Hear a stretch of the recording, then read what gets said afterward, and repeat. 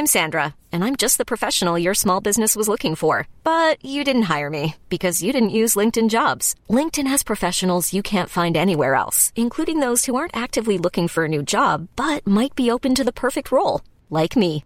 In a given month, over 70% of LinkedIn users don't visit other leading job sites. So if you're not looking on LinkedIn, you'll miss out on great candidates like Sandra. Start hiring professionals like a professional. Post your free job on linkedin.com/achieve today.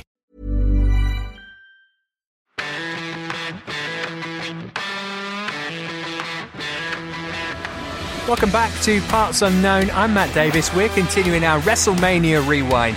Today we're talking the biggest WrestleMania of all time. 101,763 people, if you believe WWE, who never exaggerate about these things, at Giant Stadium in Dallas, Texas. It is/was WrestleMania 32. And here to talk it through, wearing a cowboy hat, is Carrie Dunn. Good morning. And a couple of bona fide Texas studs, Carl Anka. Welcome, true believers. And Anton Tolui. Howdy. So we're going to go in terms of basically what we like best on this show, rather than a match-by-match breakdown, or the most significant, perhaps, would be a better way to put it. And we'll start at the end with the last match on the show. Roman Reigns pinned Triple H in just under half an hour to win the WWE title. In my life, my goal is to help people, says Roman in the hype video. Cue the sound of 100,000 people booing him as he came out. JBL said there was a celebration all over the world at the end of this match. Anton, was that the case in the Tolui house when the big dog finally won the big one? Oh, not particularly. I mean, as I think there'll be a theme for this entire WrestleMania, it felt too long. It felt like longer than half an hour. My favourite part was Steph's GCSE drama soliloquy at the beginning. It kind of felt like a very bad sort of rendition of a Shakespeare sort of thing. It was pretty funny. It wasn't supposed to be funny, but made me laugh. It was riffing on the Game of Thrones theme, wasn't it? Which was obviously big at this time. Really and she actually got to sort of give her Vince and Triple H's real views on the world and the WWE universe, I would suggest, Carl. Yeah, I remember thinking how delightfully meta it was, because Stephanie was talking about how we're all essentially peons that will be crushed under the constant wave of narrative that is, the soon-to-be King of Kings. In plot terms, it's meant to be Triple H who's the King of Kings, but obviously for all the fans, it is the oncoming storm that is the Roman Empire, and we're just going, oi, here it comes. Carrie, where did this rank for you in terms of Triple H entrances at WrestleMania? It was rather grandiose, even by his standards. Even by his standards, yes. And obviously, as you say, Steph's epic speech-making skills being used to their full force. They're insulting us for our pathetic lives, all that kind of stuff. Yeah, classic Steph stuff. Which I enjoyed much more than I actually enjoyed the match, I think. And in terms of the match, this is going to be a recurring theme for us, I think. But is it just simple enough to say, well, they could have shaved 10 minutes of it and it would have been a much better match? Or are we maybe doing it a bit of a disservice and actually it was okay? There were definitely elements that were good. I mean, there was a fantastic net breaker from Triple H off the table to Reigns. And it was all really about the spears, wasn't it? The high impact was great in terms of, when Reigns all of a sudden just came out of nowhere and put Triple H through a barricade. You're thinking, brilliant, that's what you expect. That's the intensity that you kind of get behind Reigns when he's on form. And that's what Triple H has been doing for years. So that's fine. But it was very slow. It was very, it's the main event. We need to make this, we need to fill WrestleMania was long enough as it was. By this point, we were hours into it. It's fine. Keep the intensity, keep it short. And that's not a problem. I don't think anybody would have minded if it was 10 minutes shorter, but because the intensity would have been there. Cole, Triple H has obviously gone through a period of development in terms of his character over a couple of decades. I know that's something that you'd like to see a bit more of from Roman Reigns, given that this was another opportunity for him to headline a WrestleMania, but from the 12 months prior and the 12 months that would follow this, there's not a great difference between the Roman Reigns of then and now. Yes and no. The great conundrum about Roman Reigns is he doesn't quite have a character yet, which makes him really, really malleable and a lot of fun if you want to put him in a main event, because he's got everything. He's 7 out of 10 on mic, he's 7 out of 10 in looks, he's more than 7 out of 10 in looks. He's a very handsome man. He's 7 out of 10 and he's got the intangibles, he's got the in-ring stuff, he's got the mic work stuff, so you can put him in a main event in any sort of thing and he can do underdog. We've seen him be an underdog against Brock Lesnar. We've seen him now be the guy trying to take on the rest of the world in 32. We saw him be the like young lion who's going to destroy everything in 33, and now possibly we're going to see him do other things later on. That's fun. But also, what is the point of Roman Reigns? John Cena's point is hustle, loyalty, respect. He's going to go through this to be amazing. So when Roman Reigns comes out for 32, he goes, I want to be an inspiration for children. And you're like, well, really? Like, how? You do a lot of brooding, solitary, violent things, which is very... That's what I felt when I was a teenager, though. So I want to be an inspiration, but also everyone leave me alone, and I'm going to beat you up if you get in my way. And that's how I think about Roman Reigns a lot. Just Yeah, I know what you mean. It's almost like he could do with another couple of years before he started going into WrestleMania main events. But this is the whole point about Roman Reigns, is that for me, he's only ever really made sense when he's been part of the Shield, because that dynamic made sense. And so they had kind of that group motivation, and he was actually relating to other people on a regular basis. And now he's been taken out of that situation. Yeah, you're quite right. It doesn't really make any sense. He could be all things to all people or nothing. Bit of character work in 32 in that main event match is right at the start, where Triple H comes around, beats him up, slaps him around the head twice to try and get in his head. Roman Reigns turns around, knocks him, and then does the crotch chop. I'm like, oh, that's who you are. You are just annoying and you don't care. You have no regard for anything. And if he keeps with that, just no regard for anything, I didn't shake your hand, I didn't want to become your champion, I'm going to do this. Oh, you've got the League of Nations, I'm going to do this. I don't care. I don't particularly want this title. I'm just the best. And like that's what he should be. He should be like, well, title, whatever, put it down. Which is, he kind of gets that when he's holding the US title and does that weird backpack thing. Yeah. But he never fully leans into the whole, he's not supposed to care about all the big things he's been given. Well, I say given, he's earned. He's so confusing. He's the Wolverine of wrestling stories. Like the point in the 90s where Wolverine was in every single Marvel team up because it was just the most popular thing. And why is Wolverine hanging out with Spider-Man? Those two shouldn't be next to each other. That's Roman Reigns with so many things in wrestling. Yeah, we could do with a bit more consistency to his character. So he won the match, obviously. Final shot, him celebrating with the belt, etc., etc. Meanwhile, earlier in the night, Charlotte retained the women's title in a three-way over Sasha, and Becky Lynch. Just went just over 15 minutes before this match, and indeed it was on the kickoff show. We got the footage of Lita announcing that the Divas title would become the women's championship. This was the first time they'd made that change. Moolah was the first face on the hype video, which just goes to show once again how great WWE are at promoting women. This, I would suggest, Carrie, is perhaps up there with the best women's matches that the company has ever put on. Is that a bit too much of a stretch? I really enjoyed it. No, I think it's an excellent match. I mean, I guess for me, the fact that the belt was being renamed probably overshadowed it a little bit, because I was just so excited about the fact that they were finally not going to be called Divas anymore.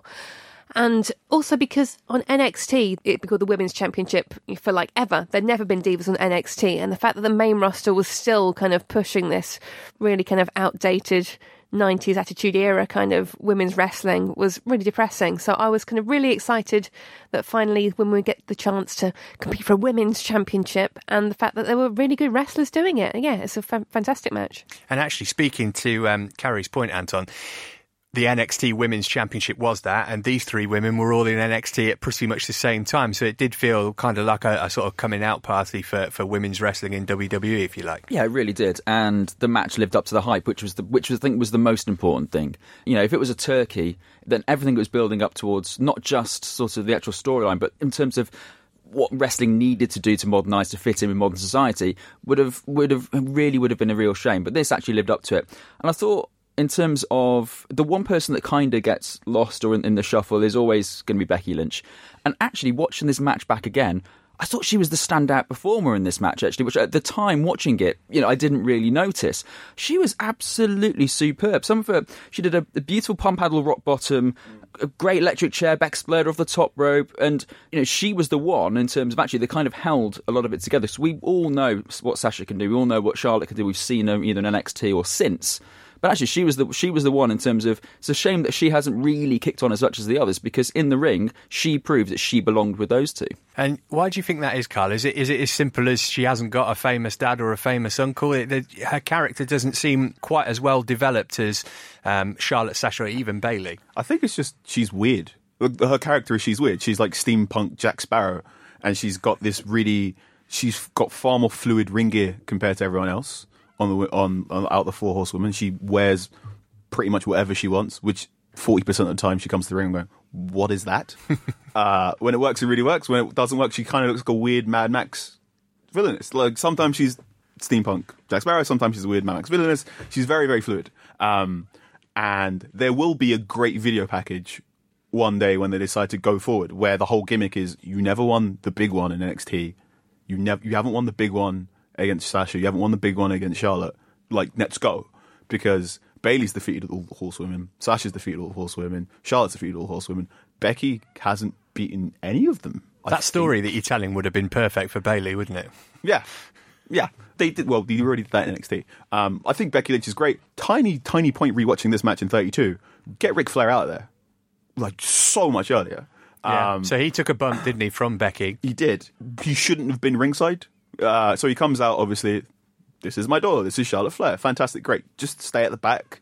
Then Charlotte looks like she's in trouble. Come out, then take your bump. And then there is just something a bit odd about the first ever women's title match being ended by Ric Flair holding Sasha Banks from, like, making the save.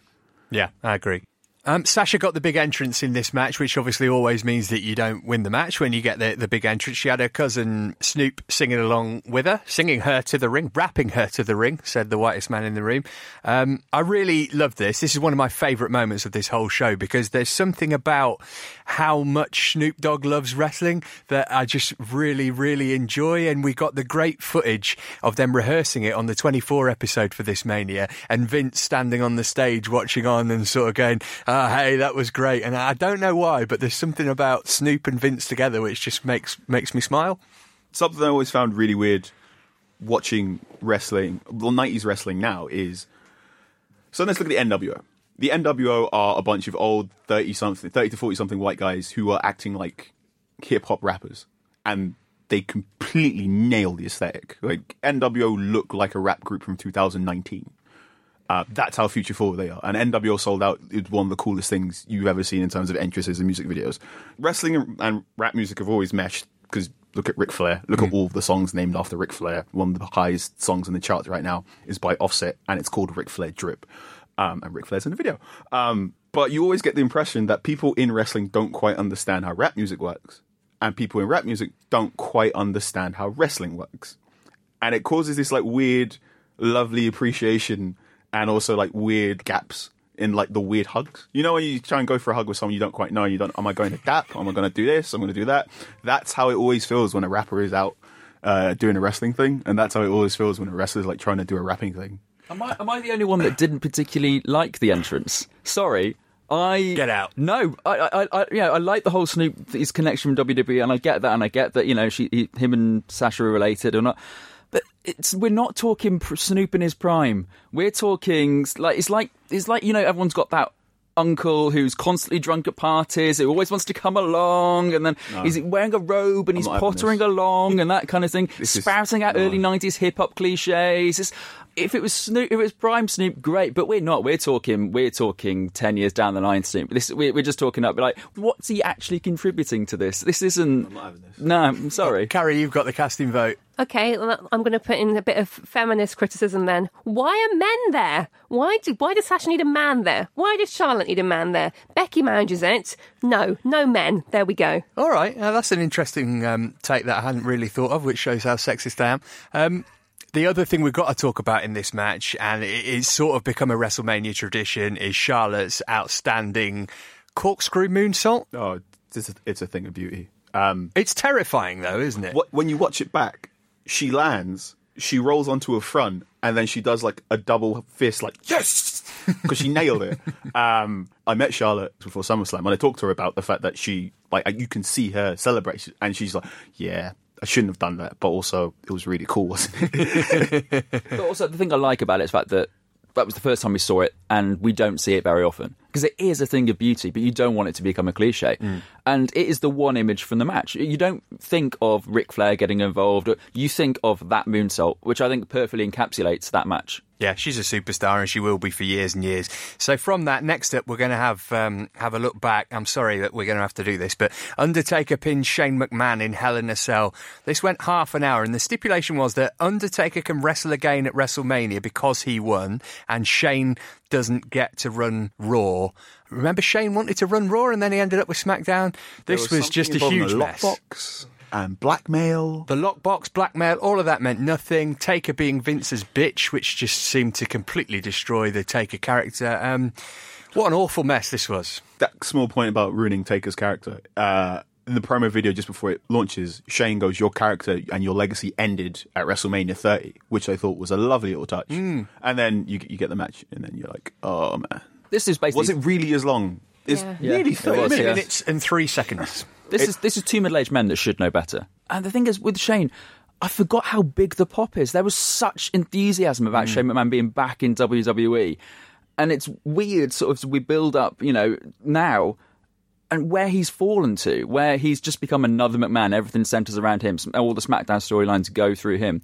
But at the time, the pop was huge. He was so popular, seen as a breath of fresh air, and everyone was really enthusiastic about what he could potentially bring to the ring, even though the storyline was a bit tired and all over the place. There was still real enthusiasm behind this match and behind his return, which I forgot about, but watching back, like, oh my God, yeah, I was really happy to see Shane back in WWE.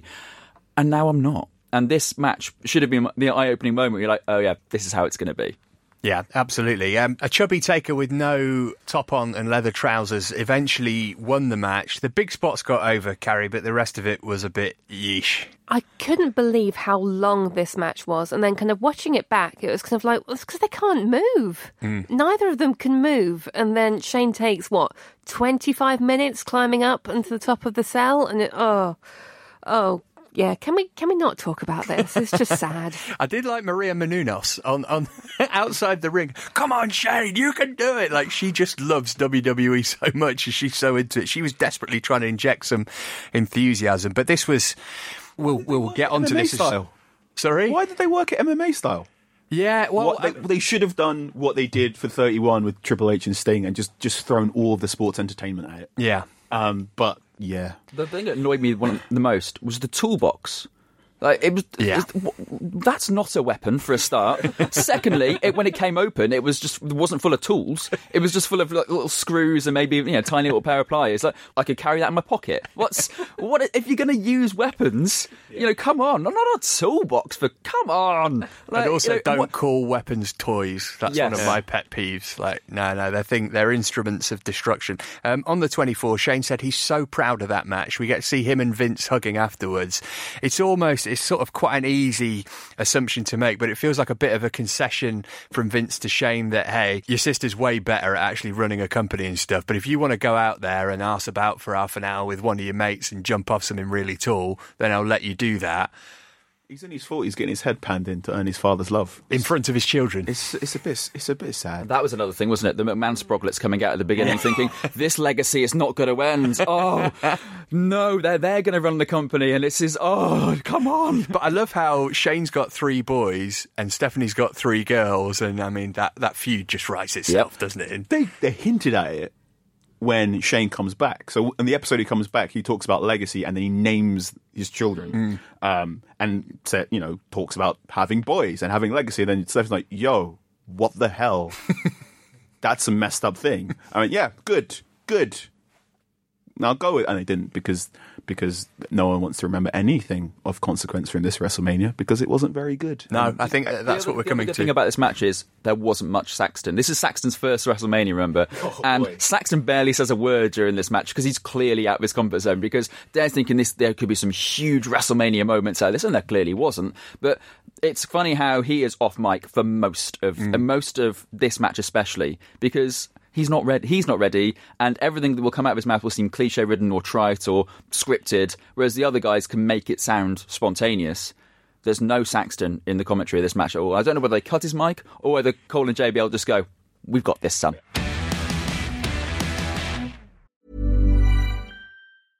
Hiring for your small business? If you're not looking for professionals on LinkedIn, you're looking in the wrong place. That's like looking for your car keys in a fish tank.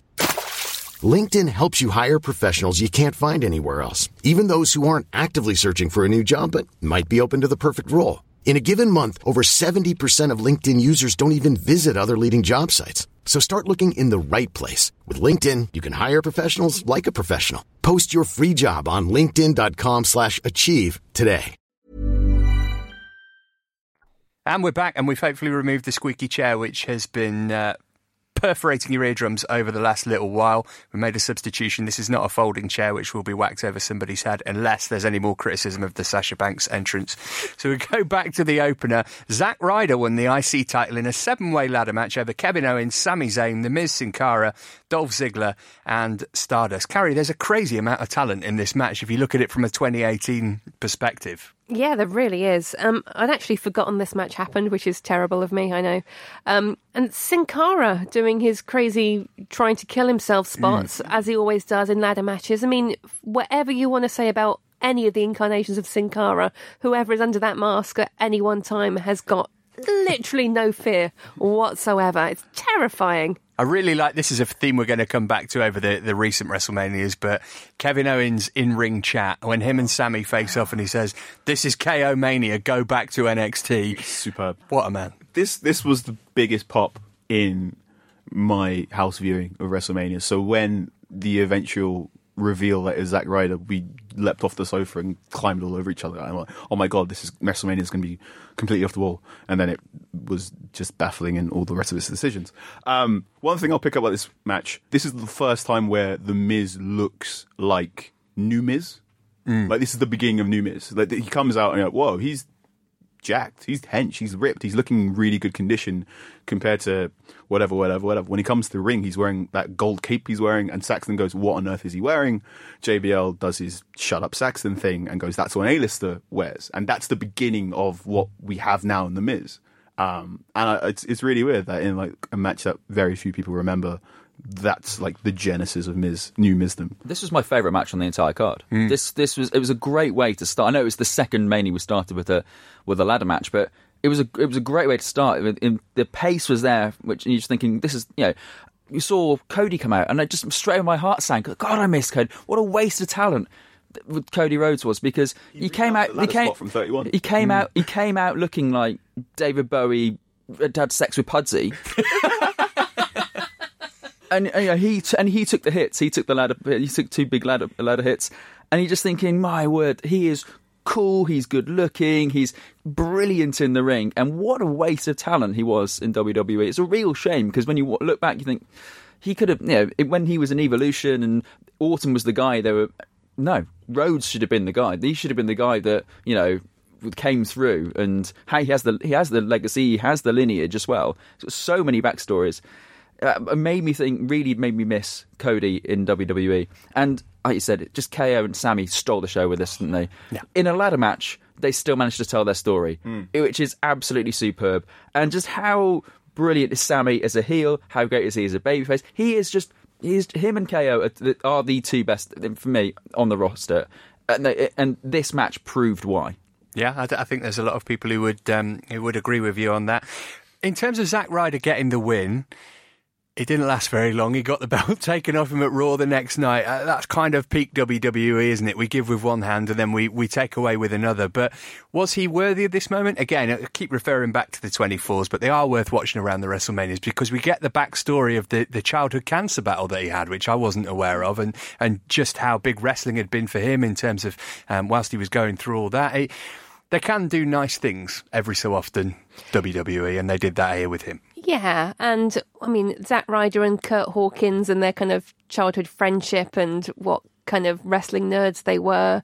And they've kind of pushed that quite a lot. And I like that they gave Zack Ryder his WrestleMania moment in inverted commas. And yeah, okay, it lasted 24 hours. But, you know, it's like we were saying before, you can't take that away from someone once they've got that.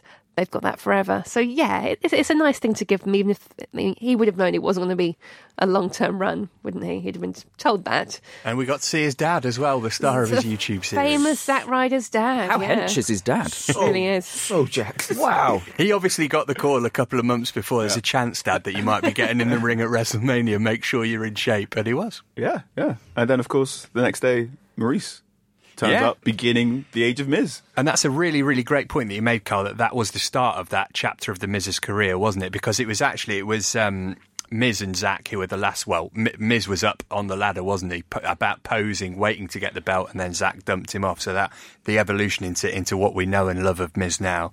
Next up, we'll talk about Chris Jericho against AJ Styles. Really good match, really interesting match. Was I the only person who was expecting AJ to win this? Yeah, completely. Yeah, completely. The rivalry built up quite nicely. I thought it was a very cliched, "You like him more than me" kind of thing. And this is the thing that I took away from this is Jericho now where he is in terms of what KO did for him. That rivalry really, because at the time he was kind of, he was basically getting AJ across, and he was very much, I'm the most experienced guy here. You should love me, and it was all things we've heard before. Whereas obviously the KO rivalry, Festival of Friendship, I think took Jericho to a new level because we saw his comic timing again, and we saw just how great he was in the ring. Whereas this match, it's actually thought, the build-up in the VT, you've got Jericho watching a laptop, snarling, and that which is fine and fun, but, we'd seen it before. And actually, it was only when the match got going, you think, this is why Jericho's brilliant. This is why.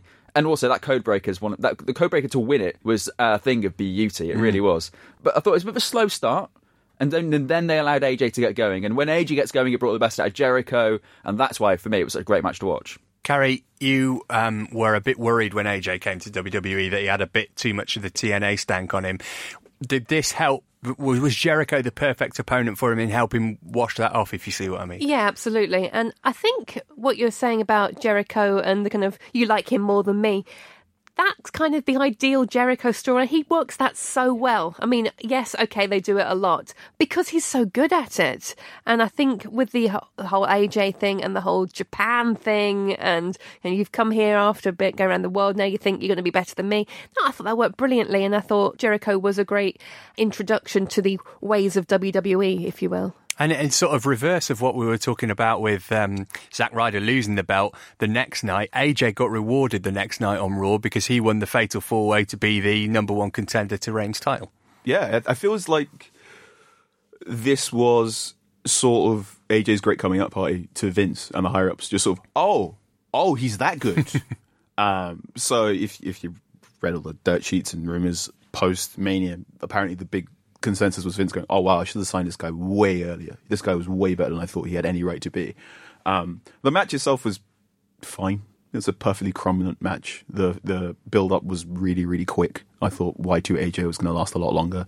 And it kind of feels like a mulligan from Jericho versus CM Punk in a best in the world. You get this problem, it's small, lowercase problem with Jericho matches at Mania, which basically Jericho match is meant to be the work rate match.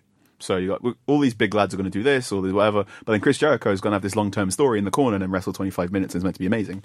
And sometimes it really, really lands, like the KO feud. And other times you're just like, that cake's been taken out the oven 5 minutes too early. And I think this match, yeah. And I think this match didn't quite get there. Like the AJ pop isn't quite as crisp as you want. Like it hasn't quite had the time it needs to gestate properly. It's fine and looks good in the VT packages afterwards, but it's fine. And you've embiggened the podcast by using the word cromulent, so that can only be a good thing. Next up to this, I can only call it the biggest stinker. That's what producer Ben put it down as in the notes, and I have to agree with him. Brock Lesnar pinned Dean Ambrose in a match that Brock Lesnar didn't really want to have from the looks of the way he performed in it. This is the match. This is the big problem with WrestleMania 32, is they have the two big matches that are meant to do the heavy lifting and distract you away from the weird Roman Reigns thing don't snap. So your Shane Undertaker match doesn't snap, and your Dean Ambrose Brock Lesnar match doesn't snap. This is the match that Dean Ambrose is meant to become the great Dean Ambrose and the next great babyface, and it doesn't work because what we now know and what we can now very clearly see from Brock Lesnar's later feuds, Brock Lesnar doesn't like Dean Ambrose. Like, you can tell when Brock Lesnar likes the person he's wrestling with, because he's far more willing to eat a potato, he's far more willing to get put through a table, he's far more willing to get panned, and whatever. And when he's not, he's like, all right, here's 8 suplexes and an F5, bye. It was so deflating. And of course, we got that vibe as well from Dean Ambrose on the Stone Cold podcast that they put on the network, where Austin asked him, didn't he, about the match, and he said, hey, you need 2 people to make a match. If only one person wants to make it, then it's not going to be very good. And that's the way this was. Lesnar won after 13 suplexes and an F5. I sort of feel, Carrie, like he didn't justify his money in this WrestleMania. Yeah, I think everything you've said so far is completely bang on the money.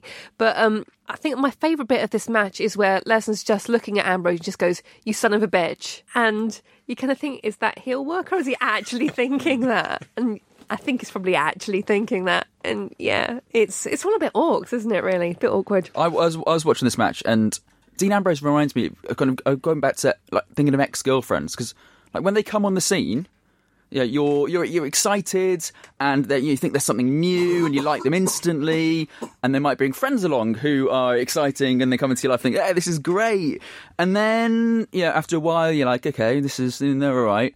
And then after they're actually becoming a bit annoying, and I'm actually, what am I doing in this? I need to get out of this. Something needs to go, and then all of a sudden they become irritating. And this was the moment. And then, unfortunately, the problem is with Dean, his irritation almost becomes physical. He's almost like wrestling's gonorrhea, in terms of like, you might have had a great time in the build-up, and then all of a sudden you can't get rid of it. And this is the indelible thing about this match. This isn't going away. This is sticking with you, this match, and the stink of Ambrose. And this is one thing that just, he's got to live with. And unfortunately, we have to live with now because of him. Wow.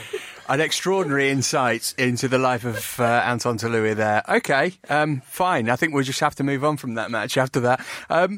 Next up, we're going to go to the Andre the Giant Battle Royal, which was won by Baron Corbin. Now, these jobber battle royals, as they've become known, aren't particularly popular. This came after the Hell in the Cell match. I actually quite liked it as a palate cleanser after a big match. I think it's a decent spot for it going forward. Yeah. It you can put it in the new IC ladder match spot or whatever, but I really enjoy the Andre thing. I think there now needs to be added. It'd be nice if there was something more than just saying I want it. Just like, I want it, and now I get to do this. But then I'm saying that as a diehard fan of tournaments and King of the Ring and Money in the Banks and whatnot. So I can totally accept if you don't think that should be a thing. They always look awkward, don't they? I think that's the problem. You've got so many people in the ring. Especially with Shaq and Big Show in this exactly, one. And the camera doesn't really know who to focus on, and then obviously there's always one standout thing going on at one time, but your eyes can't help but be diverted by other things going on in the background. I just think in terms of certainly television, they're always awkward. They're not brilliant to watch. I think that's the main reason why they don't really sit well with fans. But I quite like them, especially when you go back and watch them, because it reminds you of superstars and personas that are dead. And think, oh yeah, that was a thing. And like Sandow and how much of the pop he gets. And you're thinking, or Mizdow or whatever. You're thinking that it was fun for a while, and I can see why people liked him. And then I don't know what Tatanka was doing in this match, by the way. That was weird. Nor did Michael Cole, No. did he? Tatanka's in this match. And the social outcasts, that was a thing as well. And they got really far, didn't they? Yeah. They were almost last standing, almost, but obviously they would never win this kind of match. No, and the thing I like about this match was the reaction that Baron Corbin got and the NXT chants that went around. And again, you're thinking, right, this guy, he's got the power, he's got the sort of angry look about him, and he's earned his stripes, and it's a real sort of, represents people that watch NXT every week, and it's a win for them as well. Obviously, again, look at him now, but in terms of that at the time, that's something for the fans that watch WWE week in, week out. I think it was nice to see him win, nice to get a fresh name. And Carrie, in terms of Baron Corbin, he's got really cool entrance music. He's got a decent look. He's got a great finisher. He got John Cena'd at SummerSlam.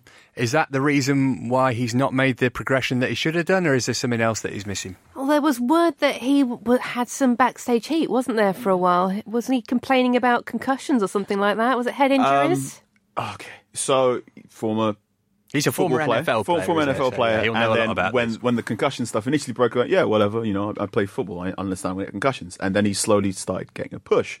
And then a bit later on, he said, no, concussions are a problem. And then he slowly stopped getting a push, which is deeply uncomfortable. The idea that a wrestler saying, no, being able to remember where I put my car keys in my 50s is important, would make a man lose his push. But I think he just got Cena'd. I think garbage dumpster fire? Was that the line? Hot garbage. Hot mess of garbage or something. Yeah. I hate Johnson.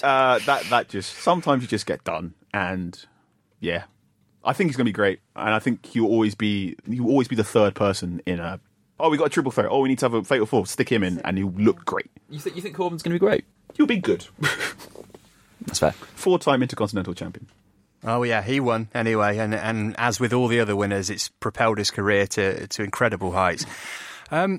This was a very long show, and part of the reason for that was because we had to fit in the standard half-hour, let The Rock come out and do some stuff and bury some people and talk about the little rocks and rockettes coming out in 9 months because people apparently get so excited at the presence of Dwayne Johnson that it propels them to have sex. He came out, did his talk, did all thing, great, fine, good old Rock. Maybe went on a little bit too long. Why did he have to bury the Wyatt family?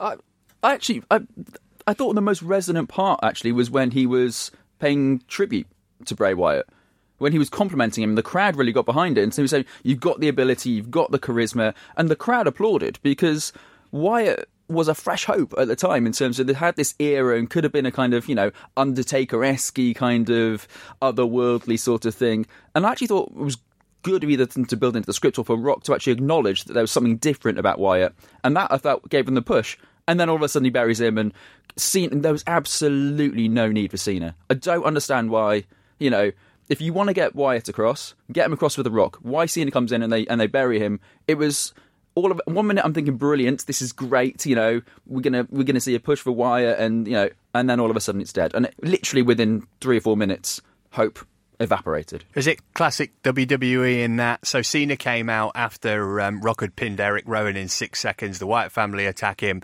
Cena comes out, who was injured at this point. Is it classic WWE to kind of go, well, yeah, but it's Rock and Cena, so they need to be standing tall? Yeah, it's Rock and Cena, it's WrestleMania. This is what people want to see. But yeah, I think you're absolutely right. Watching Rock put over Bray Wyatt and saying those wonderful things and getting that kind of response and then absolutely undercutting it with burying Rowan in 6 seconds. It's just, I get that it's WrestleMania and I get that it's Rock and I get that Cena has to come out and help him clear the ring because, it's Rock and Cena, it's WrestleMania. But this is your company, this is your long-term product. What on earth are you doing? I'm kind of done with The Rock at WrestleMania. He's really bad in PG. So much of The Rock is, I'm going to go on, I'm going to absolutely roast you and obliterate you on really personal things in your appearance or whatever. And in PG, you just get what he did to Lana and Rusev, where he just calls Lana all sorts of horrible sexual stuff. And you're like, go away. You're just so mean. This happens because the more you watch WWE, the more you begin to realize stuff that looks good when you're watching live, and the more you realize that is clearly for the DVD. And Rock Cena coming out, making the save, destroying, growing after whatever is clearly DVD stuff. I just get so sad thinking about Bray Wyatt because he could have been the next Undertaker, and now he's the new Papa Shango. Well, there's plenty more Bray Wyatt misery to come in future episodes of Parts Unknown, so do make sure that you tune into those. Elsewhere, League of Nations, which was Rusev and Sheamus and Alberto Del Rio, with Wade Barrett sort of hanging around on the outside saying the word lads a lot. They beat the New Day in about 10 minutes, but the story here was Austin, Shawn Michaels and Mick Foley coming out post-match, and Austin stunning Xavier Woods at the end. This is fine, isn't it? This is almost it is a better way of using old timers than they did with The Rock. Come out, keep it short, do your spots, out you go. Oh, I hated this. Hated it. Like blood red fury around my living room. Hated this. Because it was a waste of Austin, Shawn and Foley, or because they were burying the new guys? Burying the most amazing thing in wrestling for that year, which was the New Day. Well, they didn't bury them.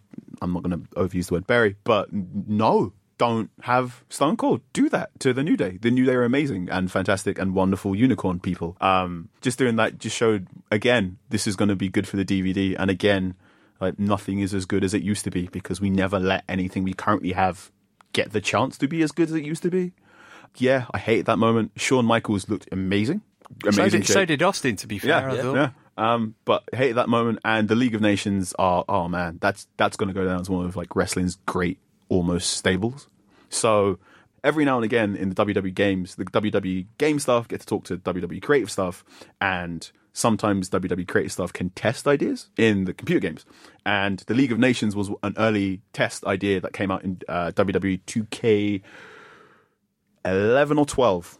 So this was an idea Sheamus had and gave to creative years and years ago, basically like, just give me all of the non-American wrestlers and we'll call them like something. And that's a stable in one of the computer games years before the League of Nations comes about. They went, oh yeah, let's use that old idea and do it.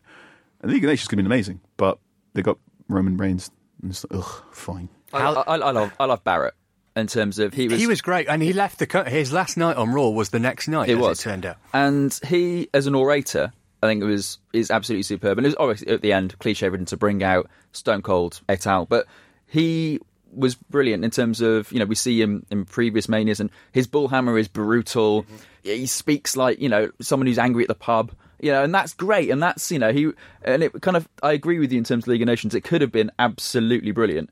And it was a waste of. I certainly think it was a waste of Barrett's talent because he was brilliant in Nexus as the leader, and he's a natural leader. So for him to kind of get so easily swept aside after saying, "Oh, we're the greatest," also we're the greatest 3-man. Well, there's 4 of you. That didn't make any sense either. So that kind of annoyed me. And to go back to New Day. Why were they dressed as Dragon Ball Z characters? Why are they dressed as Vegeta? And then coming out of Bootios. Promote one thing at a time. No. Let them do whatever they want. Promote Dragon Ball Z or promote Bootios. No. Why would Dragon Ball Z characters be in a box of Bootios? Because that makes no sense. And not in a because they New Day they can do what they want. That makes no sense because you're just trying to promote a load of things. And it makes no sense because that's the New Day. The great, amazing thing about the New Day is that they are black wrestlers who just are goobers. They're not big, brooding, crime, angry, blah, blah, blah, blah. Like, hello, I like pancakes and wrestling and cereal and Dragon Ball Z and here's a unicorn horn. Hello.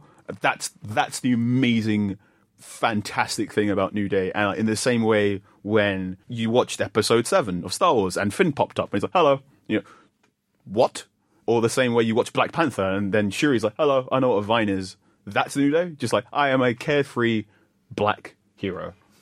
And just let them do that. I don't want to see, it's really cool when Big E gets really, really angry and does that stuff, but just go do goober stuff forever. So Carl's a New Day fan. Carrie, 2018, they've been going for years, literally now. Have they still got the same pizzazz they had when they finally got it right? Because they were not over at all when they first came out until they stumbled upon the right formula. Have you seen enough? No, I really enjoy the New Day, and I think that the fact they were given time to find their sweet spot is quite impressive because they didn't seem to really know what they were doing kind of for the first few months. When they were running those hype videos before they came out with the gospel choir, you was like, oh, good God, what the hell are they going to do with these three? And the fact that they've actually allowed them to run with something that works for them, and as you're saying, get them over as baby faces, but having fun and enjoying what they're doing and not using kind of stereotypes.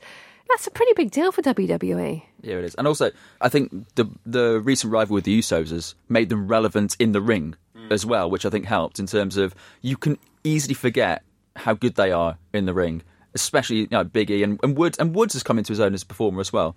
They've not just developed, outside, but also in the ring. They've also proved why they deserve to be, carrying gold as often as they do.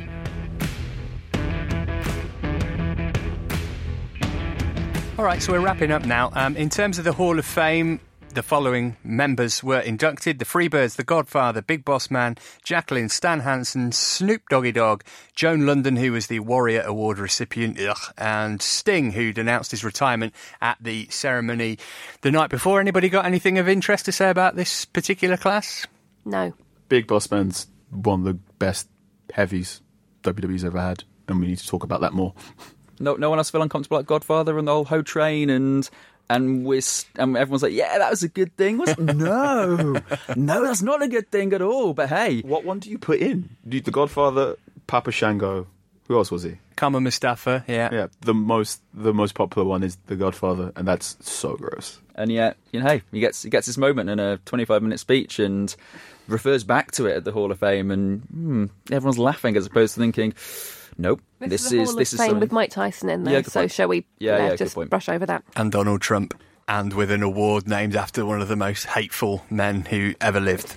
So that was the Hall of Fame. Briefly on the kickoff, Kalisto pinned Ryback in front of nobody, and Team Total Divas beat Team Bad and Blonde. So we had the best and worst of women's WWE, basically. Let's have as we wrap up, our usual WrestleMania moments. Carl, we'll start with you. What was your WrestleMania moment from 32? It's Michael Cole on commentary pointing out the accumulated days of Triple H as champion, which is something like 1,200 days. Wow. So Triple H has held the main title belt in WWE for an accumulated 3 years. And at the time, Roman Reigns has held it for 44. That's a great storyline, and they don't address that at all. But yeah, Triple H really likes holding that strap. He sure does, and I'm sure he will beat Ric Flair and John Cena's record at a time when he sees fit. How about you, Anton? Three-time Hall of Famer, at least. That's ridiculous. Mine was in the intro, because it had Michael Cole saying, where legends show youthful exuberance, and you're just thinking, oh, no. No, Michael, no. Because they can't show youthful exuberance when they can't move, Michael. That's the problem. And Saxton, again, is the white lapel on the tux. I thought that was an odd choice. So funny that we both mentioned commentary things as opposed to anything in the ring. That's slightly worrying, isn't it? Carrie? Obviously, Lita announcing the Women's Championship would be mine. Oh, now we look daft. No, we look like awful human beings. I've just got on my feminist rant for this entire episode. Just men have annoyed me throughout this entire WrestleMania. Also, Diamond Dallas Page turning up. I didn't mention him. I was pleased about that. And then I suppose the iconic image is going to be Shane throwing himself off a high thing, but that happens all the bloody time. So, yeah. So there were some decent moments in this. I would say probably my favourite was the Sasha entrance with Snoop. I know that wasn't popular, but I thought it was nice little bit of way to tie up sort of past and present of WWE, and that whole match actually was absolutely fantastic. All right, so that was WrestleMania 32, a pretty average show, if truth be told. We'll be breaking down WrestleMania 31 next, which was a much, much more enjoyable experience, I think it's fair to say. Carrie, in the meantime, where can people keep up with you on Twitter? At Carrie Sparkle. And Anton? At Sky Anton. Carl? I am Anchorman616. I am at Matt Davis FC. Davis is Davies. But more important than that, follow the show at the PU Podcast. Thanks for your company today. I've been Matt Davis. You've been in Parts Unknown. The Parts Unknown Wrestling Podcast is a Muddy Knees Media production. For sales and advertising, please email sales@muddykneesmedia.com.